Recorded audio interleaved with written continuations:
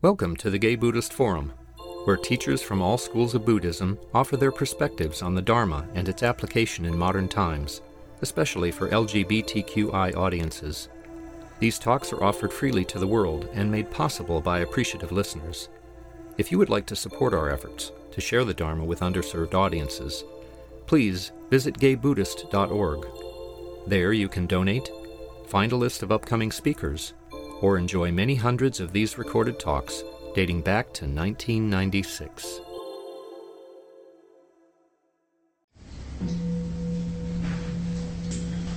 Good morning. Ours our tradition to go on and introduce ourselves, our first name.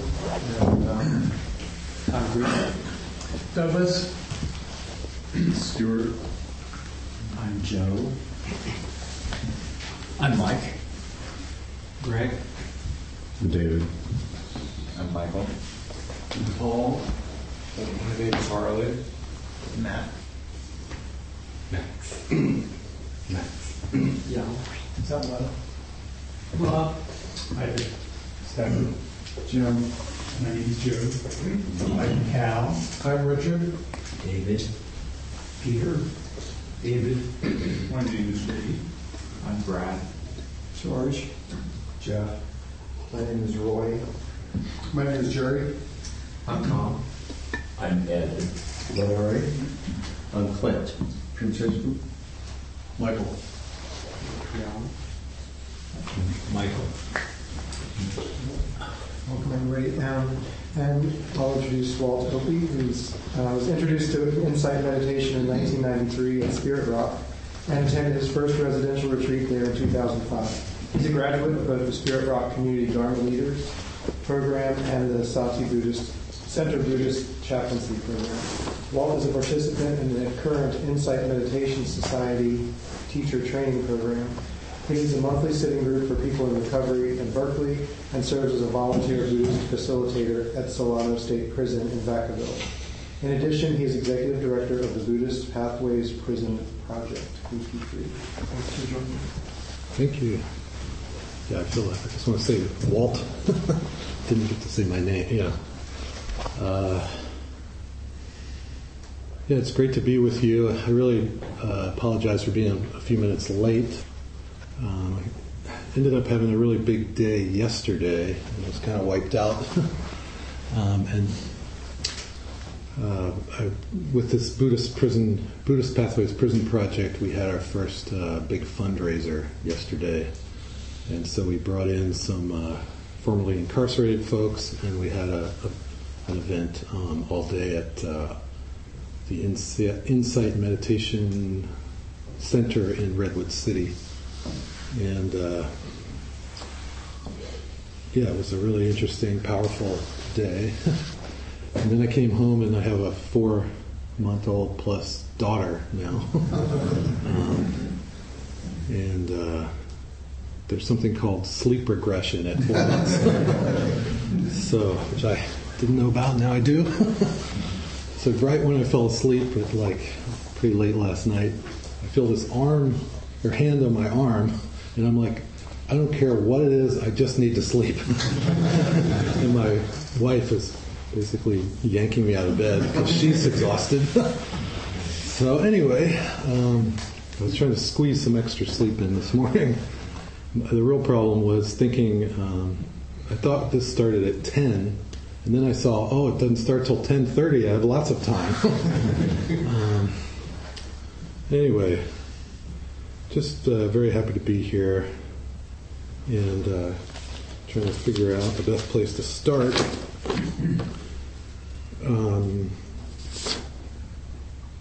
I had some communication with Tom, who from the Sangha, who mentioned that you're going to be talking about social action, and that Sister Mary Peter had come and spoke here maybe a month ago, something.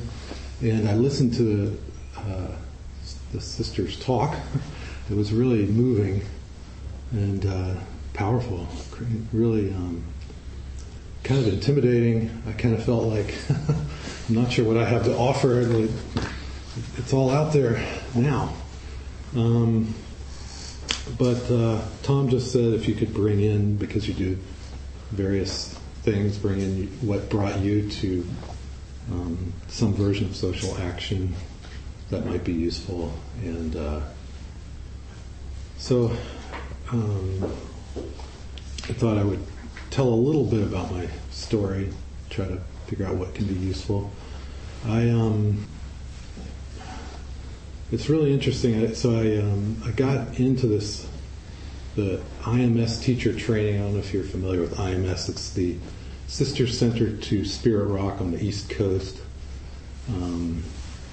And somehow I got into their teacher training to become a retreat teacher recently.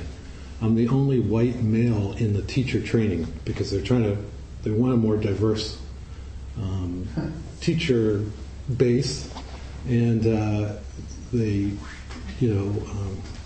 found all these wonderful teachers of color, and then at the end of it they said, oh, maybe we should have one white guy in there too. I don't even know how that came about. This is my version of the story, not the official. But that's sort of... So anyway, somehow I ended up becoming the token white heterosexual male in this group. And then I got on a plane to fly for the first training retreat. And when I landed, I had some communication from my wife saying, I can't believe what's happening in Charlottesville. And so literally that was the day I flew there, was the day that all the stuff happened in Charlottesville. Well, I used to live in Charlottesville. I'm from a small town near there in Virginia. I went to Robert E. Lee High School. My great-grandfather fought in the Civil War and wrote a book about it called A Rebel Cavalryman. He was not on the right side of that one. The only good thing about his book is that the last line says, it is as it should be, talking about the outcome of the war. So I was like, I'm glad he at least threw that in.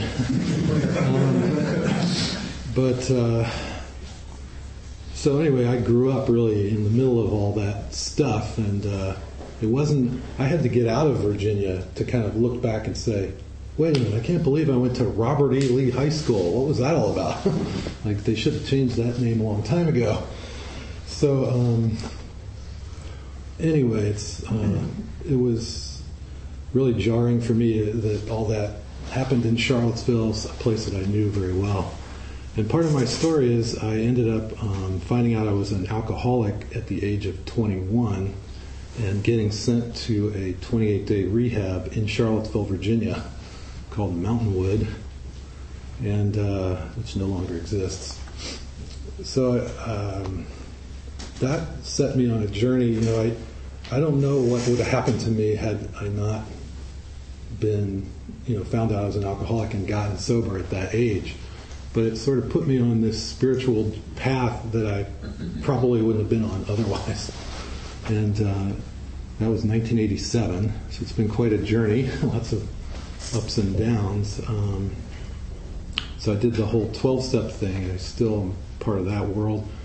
But somewhere along the way, I realized I could be happier. It was kind of like I was living in San Francisco, going through a divorce, didn't have a job, and it's a long story, but it's kind of a low point, but in recovery. And I started to think, what's wrong with this picture?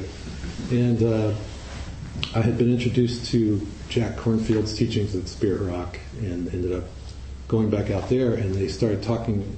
For the first time I heard this thing about retreats, meditation retreats.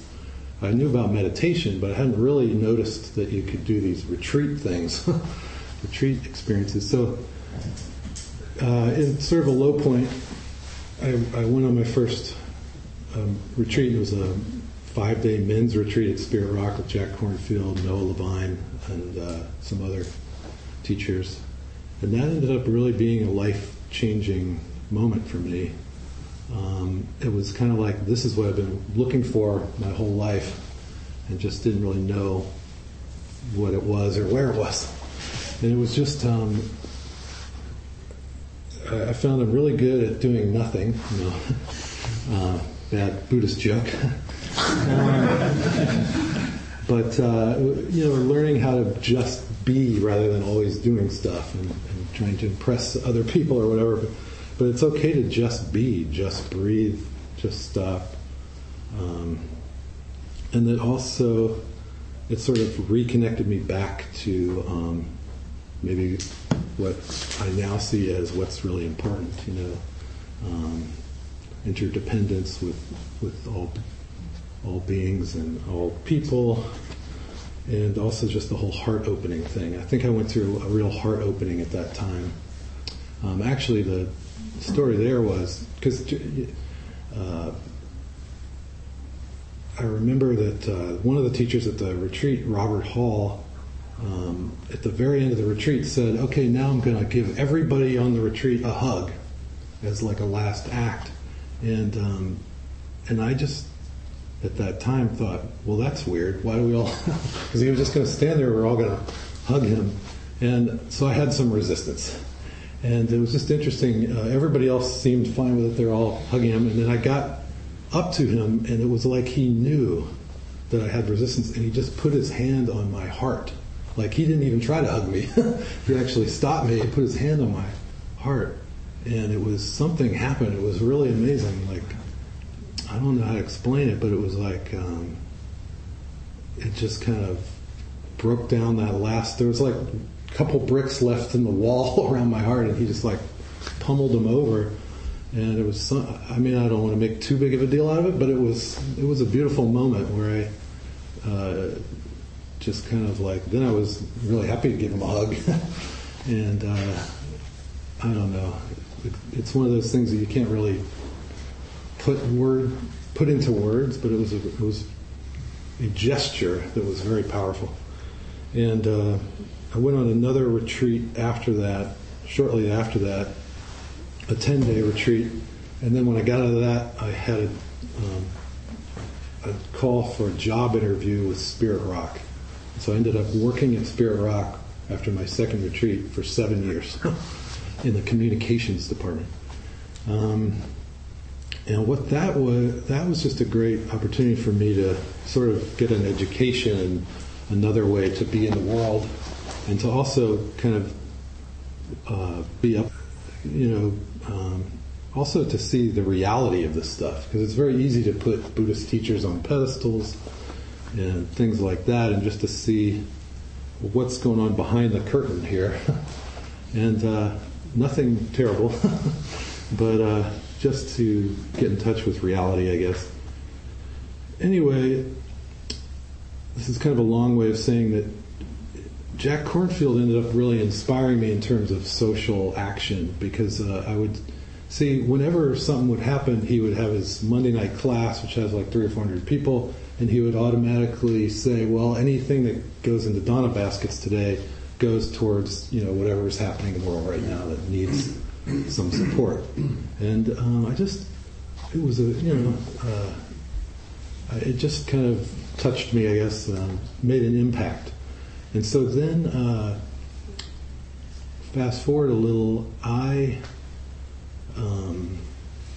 was invited, I'm friends with Kevin Griffin, who I know spoke here recently, and he had invited me, I think, to be his substitute teacher at Spirit Rock for a Friday night Dharma and recovery thing he does. And at the same time, I got an email that Heather Sundberg, who I think also comes here, she was having some medical issues and needed some financial support for her medical issues. Not to air her dirty laundry or anything, but it was anyway.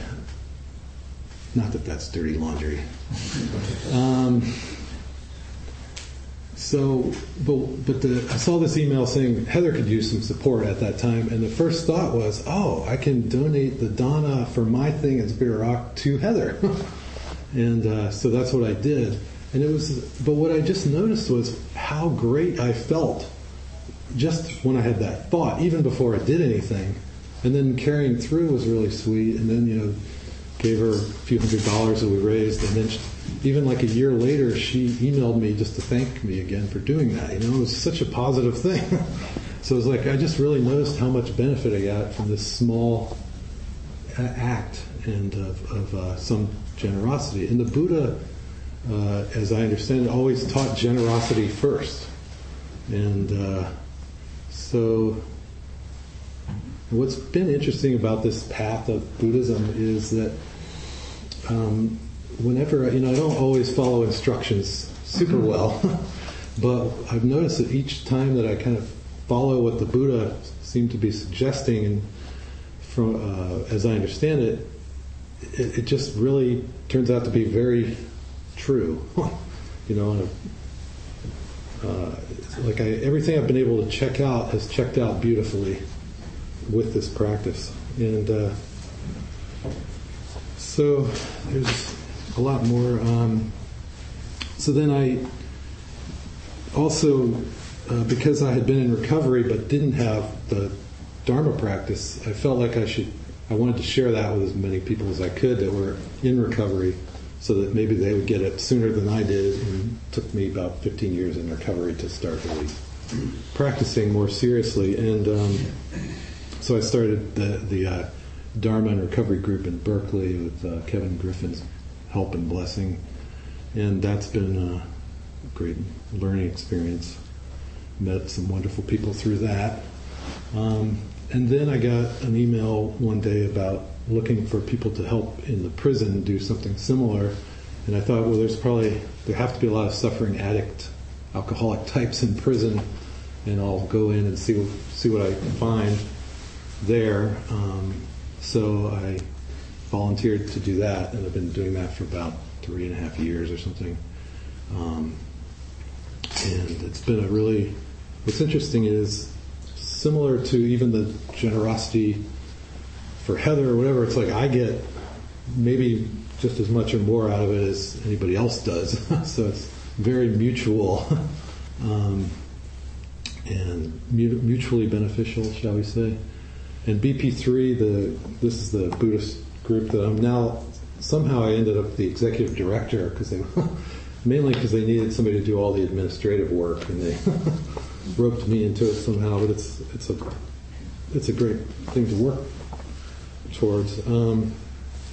But we have a new video that we had the world premiere yesterday at our event, and in the video, the founder, this woman named Diane Wild, says that she has 10 people that she met inside the prisons that she considers her teachers today. So, I learned just as much from them as they could possibly be learning from me. And also, again, it's that thing about checking out reality versus how you imagine it's going to be in prison.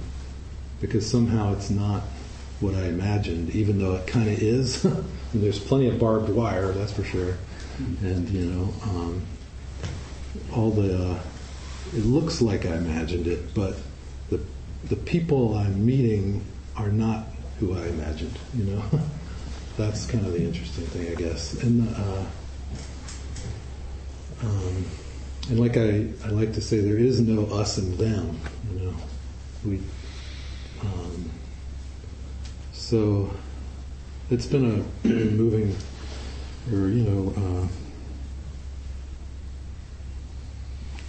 it's been a great learning experience for me to do that work. And just trying to remember. So then, there's a couple things. There's something I really like that was in the Inquiring Mind. Are you familiar with that?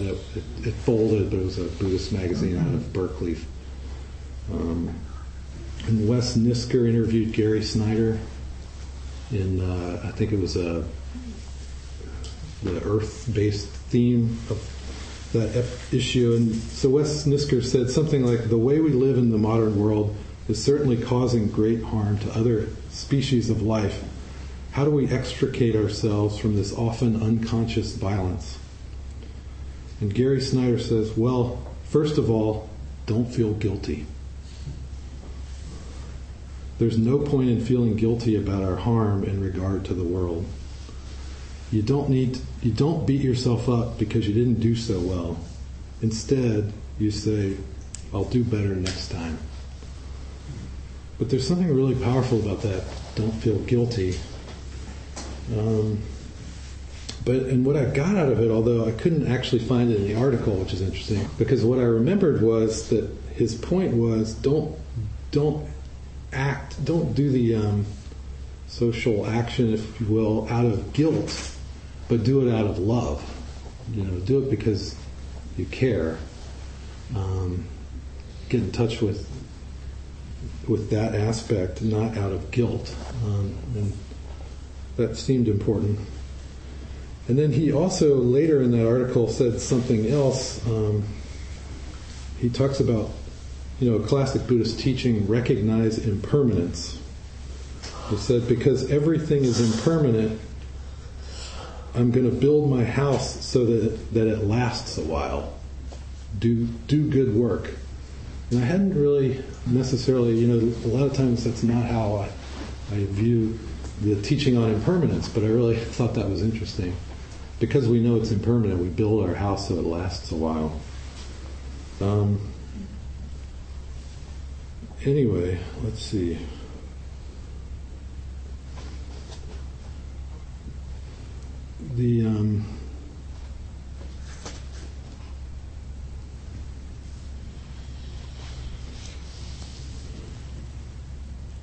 There's another thing I saw online recently, and it was an article from Lions Roar magazine written by Mushim Patricia Aikida.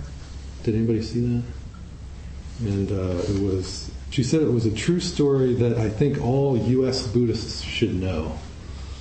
And I thought I would share it with you. I thought it was moving. She said, back in 2000, I was a guest editor for the Buddhists of Asian Descent in the USA issue of the Buddhist Peace Fellowship's journal Turning Wheel.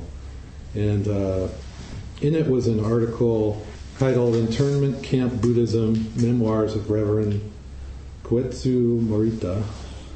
And one of the stories in the article goes like this. Reverend Morita, a Soto Zen priest from Japan, was arrested in Hawaii on December 7th, 1941, the day Pearl Harbor was attacked by the Japanese. He was relocated to numerous concentration camps. It's good to remember that these were concentration camps, she says, not just internment camps. Starting out in Sand Island, Oahu, Hawaii. In that camp, there were 30 Buddhist ministers of various Buddhist sects from all over the island of Oahu.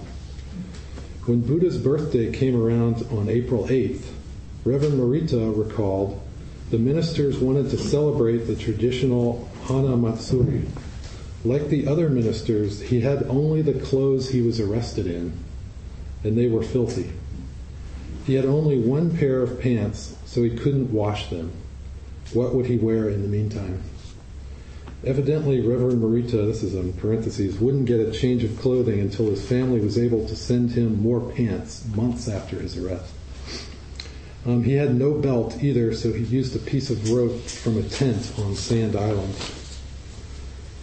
And in 1977, in his memoirs, Reverend Morita wrote, but no minister had a robe with him except for Bishop Kubokawa of the Jodo sect, who was asked to officiate because he had been arrested in his robes. We chanted the Heart Sutra, and Bishop Kubokawa delivered a Dharma talk. And in the talk he said, your participation in those filthy clothes can be likened to the Buddha's teaching of the lotus blooming in the mud. Let us hold on together, praying that peace arrives as soon as possible, and may we be guided by the Buddha's teachings and life of peace. To this day, I can still hear the voice of that nearly 80-year-old priest.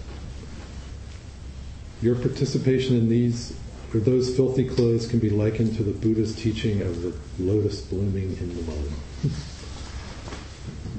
Just find that to be very moving and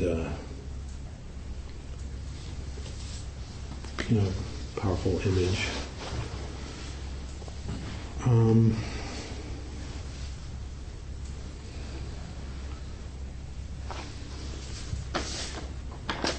let's see.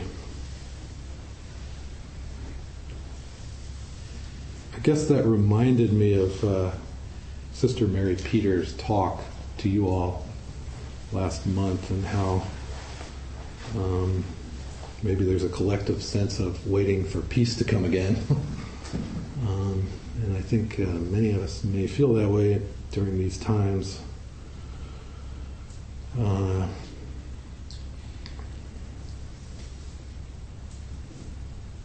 It's, I guess, again, the teaching on impermanence, that it's not going to, however it is today, it's not going to stay that way. It's going to keep changing. And I guess the question is, what's my role in affecting that change, and what can I do to, change it the way I would want it to go. And I do think it starts with me educating myself and,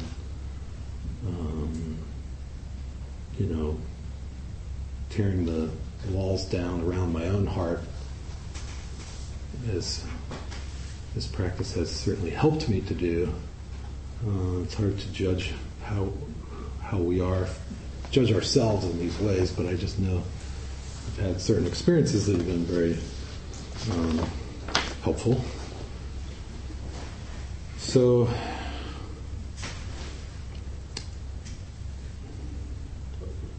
tempted to just say, very curious to know. So I'll just kind of, I'll say a couple more things. Unfortunately, I lost my notes from yesterday, but so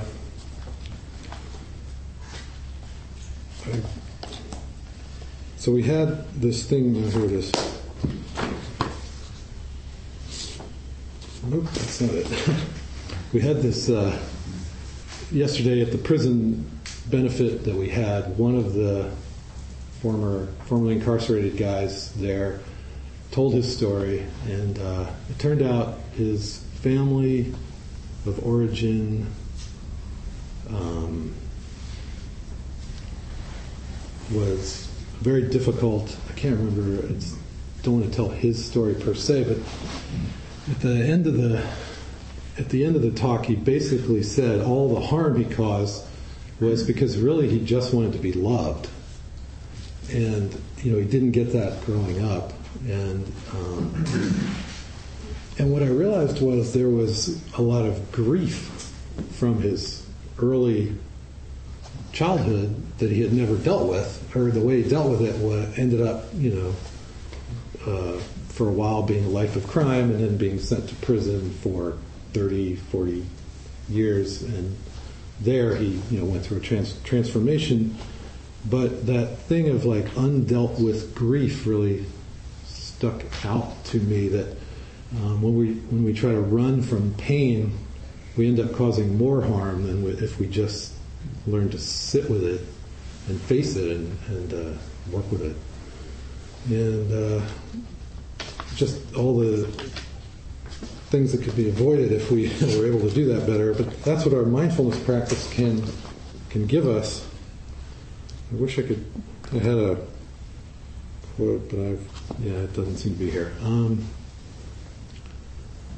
And then another person that used to be in prison spoke, and it felt like that was a similar story. It was like when all three people told their story, and it felt similar, that it just reminded me of that book that came out not long ago, Johann Hari. It was about addiction. He said he kind of went all over the world studying addiction and talking to addiction experts, and at the end of the day, he summed it all up. He said the opposite of addiction is not, sobriety. The opposite of addiction is connection. And even one of the guys, the first guy I mentioned, who spent 30-some years in San Quentin, he even said he felt so disconnected growing up, so disconnected. And So I think that's very powerful, and that's why I think you are lucky to have this Sangha here, such a beautiful place to come and connect. And just doing that seems very powerful and important. But then to take that spirit out into the world in terms of social action could also be very powerful. It's hard to know how that would manifest exactly, but I know that I've done some activism around climate change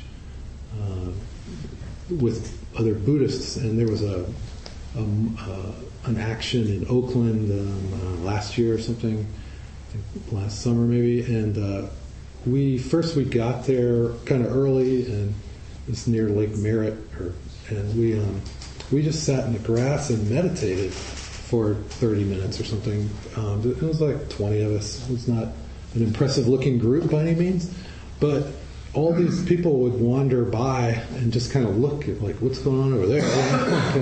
But it kind of gave people pause, and it did feel important. It felt like a real contribution. I mean, in some ways we're just sitting there in the grass, but we were very peacefully sitting there, coming back to our bodies, hearts, and minds, and it was an interesting experience. Felt good. And then I know in the prison I go to, which is Solano Prison in Vacaville, I met a guy who's been into he's been in a Buddhist for quite a while in prison. They kind of move him around a lot. And he said whenever he gets to a prison, he can tell when he's on the yard whether they have a Buddhist meditation group there or not. That there's a little sense of peace somehow. That's not if there isn't a group, there's just chaos or something. But if there is a group, there's some sense that he feels he can. So who knows, But I do think that there's a contribution being made. Not that we don't act as well, but that we shouldn't discount the practice of meditation as well. Certainly it helps me. And Thich Nhat Hanh says, if you get really angry, do not act out of the anger, and if all you can do is lay down until it kind of passes, then do that. And I found that, I can't say I always follow that advice, but I thought that was really interesting. He also says to treat your anger like a newborn baby, which resonates with me more now. And it's sort of actually more true than I realized, because newborn babies are not always that easy to deal with, nor is anger. So anyway, I think I will stop here, and then I know we'll have some discussion, open it up for any questions or comments, or I'm sure there's a lot of wisdom in the room. So thank you for your kind attention.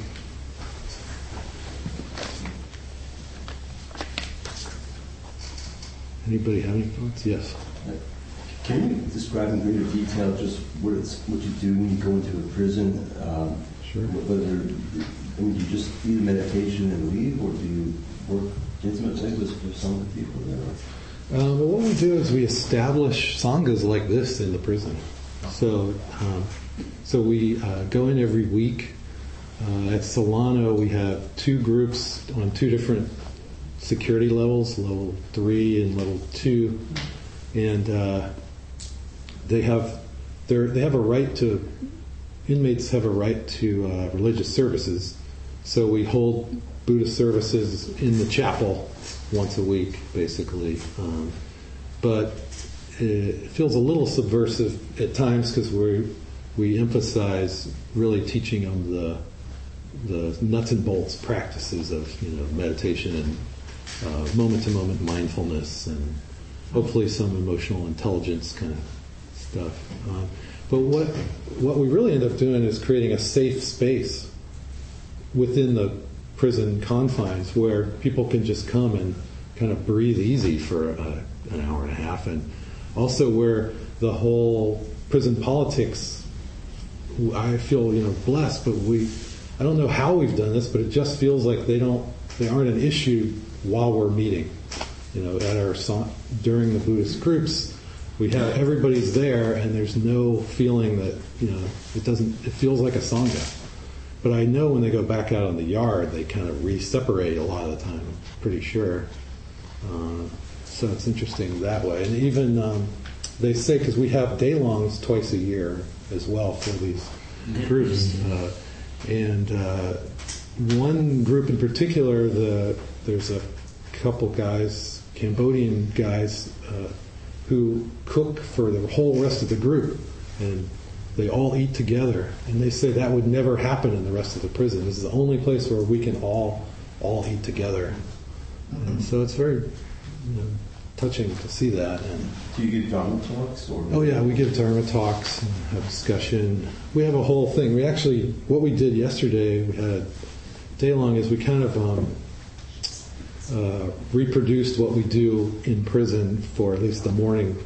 So we have a whole kind of routine that we do. We meditate for 20, 30 minutes. Well, first of all, we do movement. So we usually have some kind of qigong or yoga. And then we do the sitting period. Then we go around the room and have check-ins. And each person is invited to say their name and just how the meditation was for them or how their week is going. And that's always maybe my favorite part, because you get to hear what's going on for them. And they, the more you get to know them, the more they end up being willing to kind of share. And then we give a talk and then have some discussion if we don't run out of time. And then sometimes we do a little bit of chanting, things like that. They enjoy that. So, yeah, it's pretty standard in a way. So we're in about 20 prisons in California. And it's all kind of grassroots volunteer. I get paid a little for being executive director, but I don't get paid to be a volunteer in the prison. And that's where I start, that's definitely where my passion is. But, so, yeah. Yes. I'm just wondering, are there any metrics of impact? Yeah, that's a great question. I wish that we had a better way to do that. I mean, what we do is when we do the day-longs, we hand out a questionnaire at the end, and just with about 5 questions, and the questions indicate very positive results. It's pretty hard to quantify without bringing in like scientists, neuroscientists who could study their brain waves or something, which we have not done. And there aren't really very many studies that I can find. I was just online looking for some. There was one study done in Seattle, Washington, a few years ago. I think it was a Goenka Vipassana group taught some inmates, and they said it indicated good results, but nothing very quantifiable. But I've had somebody, we do circles, and everybody gets a chance to say something. And one time a guy said, I assume, an incarcerated man said, I assume you people are doing this to make a difference in people's lives. And he said, I just want you to know, you are making a difference in people's lives. Somehow the way he said it with this powerful conviction was like the most moving thing I could have heard, So that's my, scientific study for you. Is it just, but also you do see it over time. I mean, you see people kind of go from just being a little foggy and not willing to look you in the eye a lot of the time, or just seeming kind of confused or something. And then after a while, it's almost like the lights start coming back on. I do think there's some you could study this, that there's probably some brain circuitry being rewired over time, but I've seen people start to just be more present. And they talk about it too. It's not just me. But they even say, I feel more present, and you can just see it in their eyes. So one guy in particular really would never look up. So he would be and he always passed. We'd go around the circle, and he would always pass. Never shared anything. And then his grandmother, who really raised him, got really sick, and he got busted for selling cell phones, because that's a big thing in prison. So he got sent to the whole, solitary confinement, and so for I think 30 days or maybe longer. Anyway, while he was there, and he was really suffering over his grandmother, because he really loved his grandmother, and he couldn't do anything to see her or help her. And at some point, while he was there, sitting there alone, he kind of remembered the practice, and because he'd been to our group many, many times, but you didn't really get the sense that he was fully engaged. But he started practicing there, kind of on the spot. And when he got out, he was all like a different person. Like he would look at me, and he would be looking up the whole time, which that alone was kind of jarring almost, because I'm like, oh wow, that's. But then also he wanted to share, which was amazing, and he ended up being like the first person to share for quite a while after that. So yeah, it can happen, and that's really rewarding when you see that. Yeah, I really appreciate the talk, and I've always found prison work is a great thing to think about. There was a book in the 80s called We're All Doing Time. I know those up. I always liked that book. But it reminds me also of this quote, I can't remember who said it, but basically we are all living in prisons in our own minds, and most of us get busy decorating them rather than trying to get free. Yeah. Thank you, yeah. And we talked about, Jacques Verdun, who does started Insight Prison Project in San Quentin, talks about leaving prison before you get out of prison, which is like really the same thing, that many of us are in a prison, whether we're in prison or not, pointing to that. But then what's also interesting is that I'm meeting guys who were told you will never get out of prison because they have life sentences and various circumstances, but then they free themselves while they're in prison. They do these programs, they really pursue it sincerely, and almost miraculously they end up getting out, released. And this one guy, Glenn, he was in San Quentin with Jacques, but he said, and he was told you will never get out of prison. And he said when he went to the parole board, he said, I knew I was getting out because I was already free right here. And when he says it, you believe it. It's completely sincere. And so he went in there, and they were like, well, we're letting you go, sir. And so yeah, it's amazing. Anyway, how much time do we have? Still have some time. I think in AA, I know they have Alcoholics Anonymous. They have a program where people who get sober in prison, volunteers will go and take them to their first AA meeting. And I wonder if there's any way or capacity with your program to have volunteers come and take them to their first Sangha, or take them to a meditation group upon release. Is that something you guys do? It's interesting. They really discourage. So, say I'm helping people in one prison, they discourage me having a relationship with people when they get out. If I knew them when they were inside.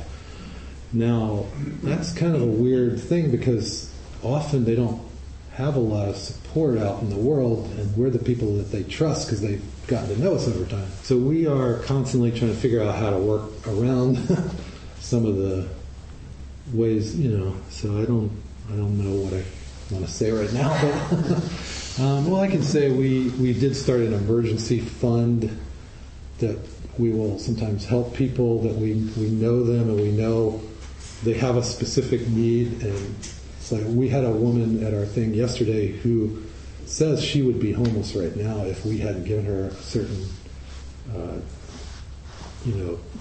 donation to help her get a car so she could get to her job. She actually got a job, but she didn't have any way to get, because she lives in a rural area. So long story short, we we really aren't supposed to like meet them at the gate. But Actually, who makes it? but we help them as much as we can. Yes, Who makes it? Well, the prison or the prison. It's not a law. Harsh if you can't get support to the people once they get out. That's probably when they most need it. So that's where you guys come in. But no, it's an ongoing issue. So you kind of, it's actually kind of the where we are now. I mean, we are. It's also interesting because we have these events where we invite them, and we're allowed to do that if it's an official event. And it turns out a lot of this is around not wanting personal relationships to start up from this, or also not wanting people to take advantage of each other, either from either direction, I guess. So it's it's a tricky topic, but it is something we're working on.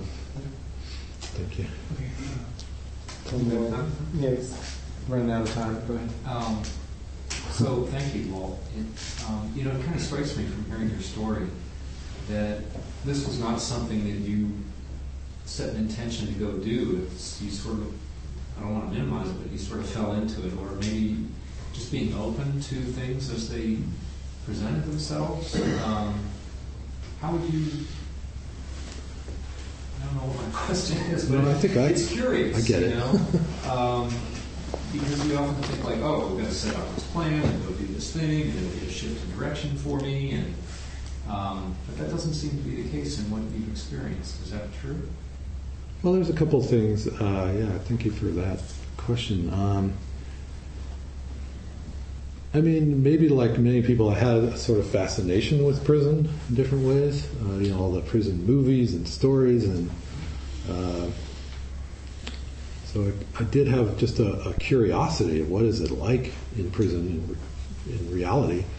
But also my best friend, I grew up in a small town in Virginia, and I had, early in my life, I had one best friend named Hunt, and he never told the truth. Like, he just always made stuff up, and you could never get a straight answer out of him. And when you're a kid, it can be kind of cute. But when you're an adult and you're still doing it, it turns out it leads to trouble. Or he ended up in prison for various reasons. And I wasn't really still that. I still kind of tried to keep tabs on him. But so in some way, and then he ended up being shot by the police later, and that's a whole other story. But so I do think that part of me is, thinking about Hunt when I go into the prison, that on some level. And then also I in my drinking career, I spent one night in jail. But I woke up that morning and that feeling that I couldn't just get up and leave, that there were bars and somebody had locked me in and I couldn't get out, that really made an impact on me. I really didn't like that feeling. But also the people I met that were also in jail that day, I had somehow assumed that if I ever woke up in jail, I would feel like I didn't belong there. It's hard to explain, but I just felt like there was some kindness between the fellow jailed people that morning. We shared breakfast before my parents bailed me out. I was young, and that later that morning. But there was some weird camaraderie. And when I left, this guy said, "It does me good to see somebody get out of this place," and shook my hand. And I never forgot that. It was a very my one experience behind bars, but that made an impact too. So I don't know. I think that there was something along those lines. Now, also, in being in recovery, I've met plenty of people who spent time in prison, who are now in recovery. So, I mean, I think that I had some reason to go do this work. It wasn't. Does that sort of make sense? Yeah, thank you. Yeah. Okay, thank you. Yes. So let's see. The host today. I'm the host. I'm George. I'm your host. I brought some apples and some figs out there. Please help yourself. I'll be coming around the Donna Bowl Suggested donation is $10. More if you are feeling in the mood. Some people meet at the door to go out to lunch at 12:30.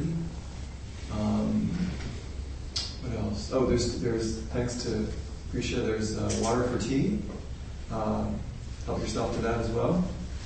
And can I make an announcement too? Next Sunday, I'm a board member of the San Francisco Vegetarian Society, and we have a vegetarian festival going on in Golden Gate Park at the entrance to the Arboretum, the County Fair building. I'll be there all day, so I won't be here. But please come after Sangha if you want. There's some postcards about that around the food. What time does it go? It's from 10 to 6, I believe. Thanks. Retreat? Someone want to talk Yeah, about the retreat? the annual retreat is October 27th to 29th. Excuse me, Vajrapani, and I believe we have 2 spaces left. So if you're interested, I suggest you register sooner than later. You can see me. I'm there. CJR is the registrar. Okay. Any other announcements? Yeah. So next week we will have an all-Sangha discussion rather than small group discussions, which I'll be facilitating along with Gary Dexter to lead us in talking about engaged Buddhism. And we're kind of riffing off of Sister Mary Peters' talk when she was here. And she closed with this, sort of giving us some homework, which is kind of what this is all about. She said, you hold the powerful tool of liberation. As a Sangha, what conversations are you having in the community about the topic of liberation from suffering? How are you sharing it and introducing people to it? How are you bringing it to people who don't look like you or necessarily walk in your neighborhood? They need it as much as anyone else, especially now. What collective actions are you taking as a Sangha to demonstrate that you flow through the world differently, that you value right mindfulness and right speech and strive for right action? You don't have to just huddle in a quiet room. This room is a rocket ship, ready to blast off and transform this community. Is GBF underutilized as a tool of liberation in this community? Can you maximize your potential as a group and as a Sangha and as a seed? So that's sort of what we'll be talking about in various forms next week. I hope you can make it. Cool. There are free books on the table out here, the coffee table, Queer Dharma. Donna, you mentioned the Donna bowls going around, and your contributions go to pay the rent for this room, honorariums for our speakers and teachers, our work with Larkin Street, our mailing of our newsletter to Buddhists in prison, gay Buddhists in prison, and so contribute what you can. And I think that's it. Any other announcements? Let's gather for the dedication of merits.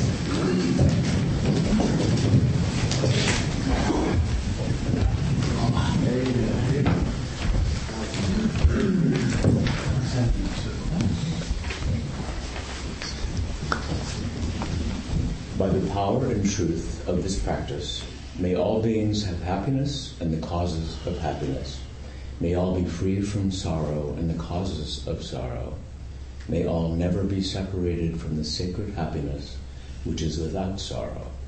And may all live in equanimity, without too much attachment or too much aversion, believing in the equality of all that lives.